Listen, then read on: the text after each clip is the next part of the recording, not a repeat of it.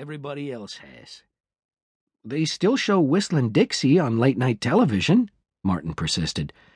Almost anybody you meet can remember at least 2 lines of Heartstrings, even if they don't know who originally sang it. Morris was silent for a long time. A pair of California quail fluttered onto the roof of his Tudor-style pool house and began to warble and look around for dry-roasted peanuts. Eventually, Morris said, "You're a good writer, Martin. One day you're going to be a rich writer. That's if you're lucky. But if you try to tout this particular property around Hollywood, you're not going to be any kind of writer at all, because nobody is going to want to know you. Just do yourself a favor and forget that Boofles ever existed." Come on, Morris. That's ridiculous. That's like trying to say that Shirley Temple never existed. No, it's not. Shirley Temple wasn't brutally hacked to death by her grandmother, now was she? Martin rolled up his screenplay into a tight tube and smacked it into the palm of his hand. I don't know, Morris. It's something I really want to do. It has absolutely everything: songs, dancing, a sentimental storyline.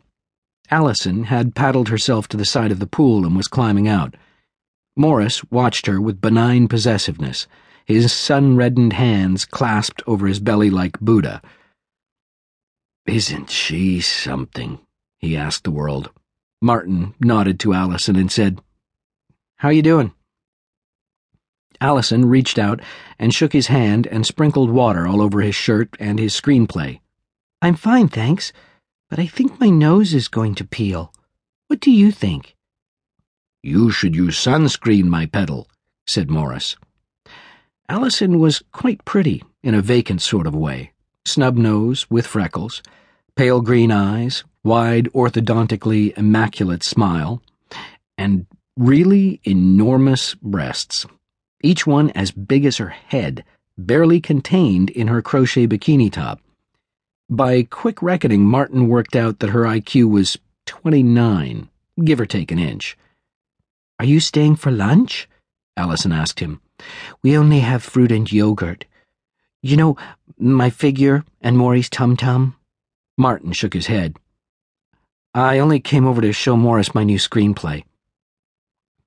Allison giggled and leaned forward to kiss Morris on his furrowed scarlet forehead. "I hope he liked it. He's been so grouchy today." Well, no," said Martin. "As a matter of fact, he hated it." "Oh, Maury," Allison pouted. Morris let out a leaky, exasperated sigh. "Martin has written a screenplay about Boofles." Allison made a face of childish disgust. "Boofles? No wonder Maury hated it. That's so icky. You mean a horror picture?"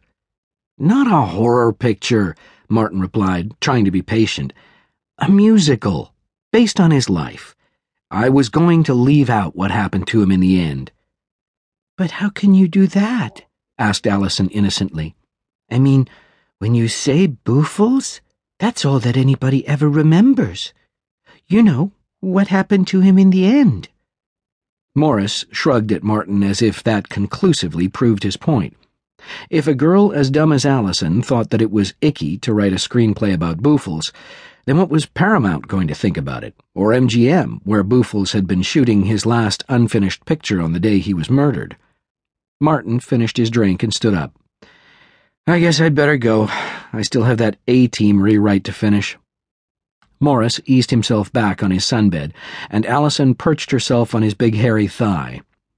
"Listen," said Morris, "I can't stop you trying to sell that idea, but my advice is, don't.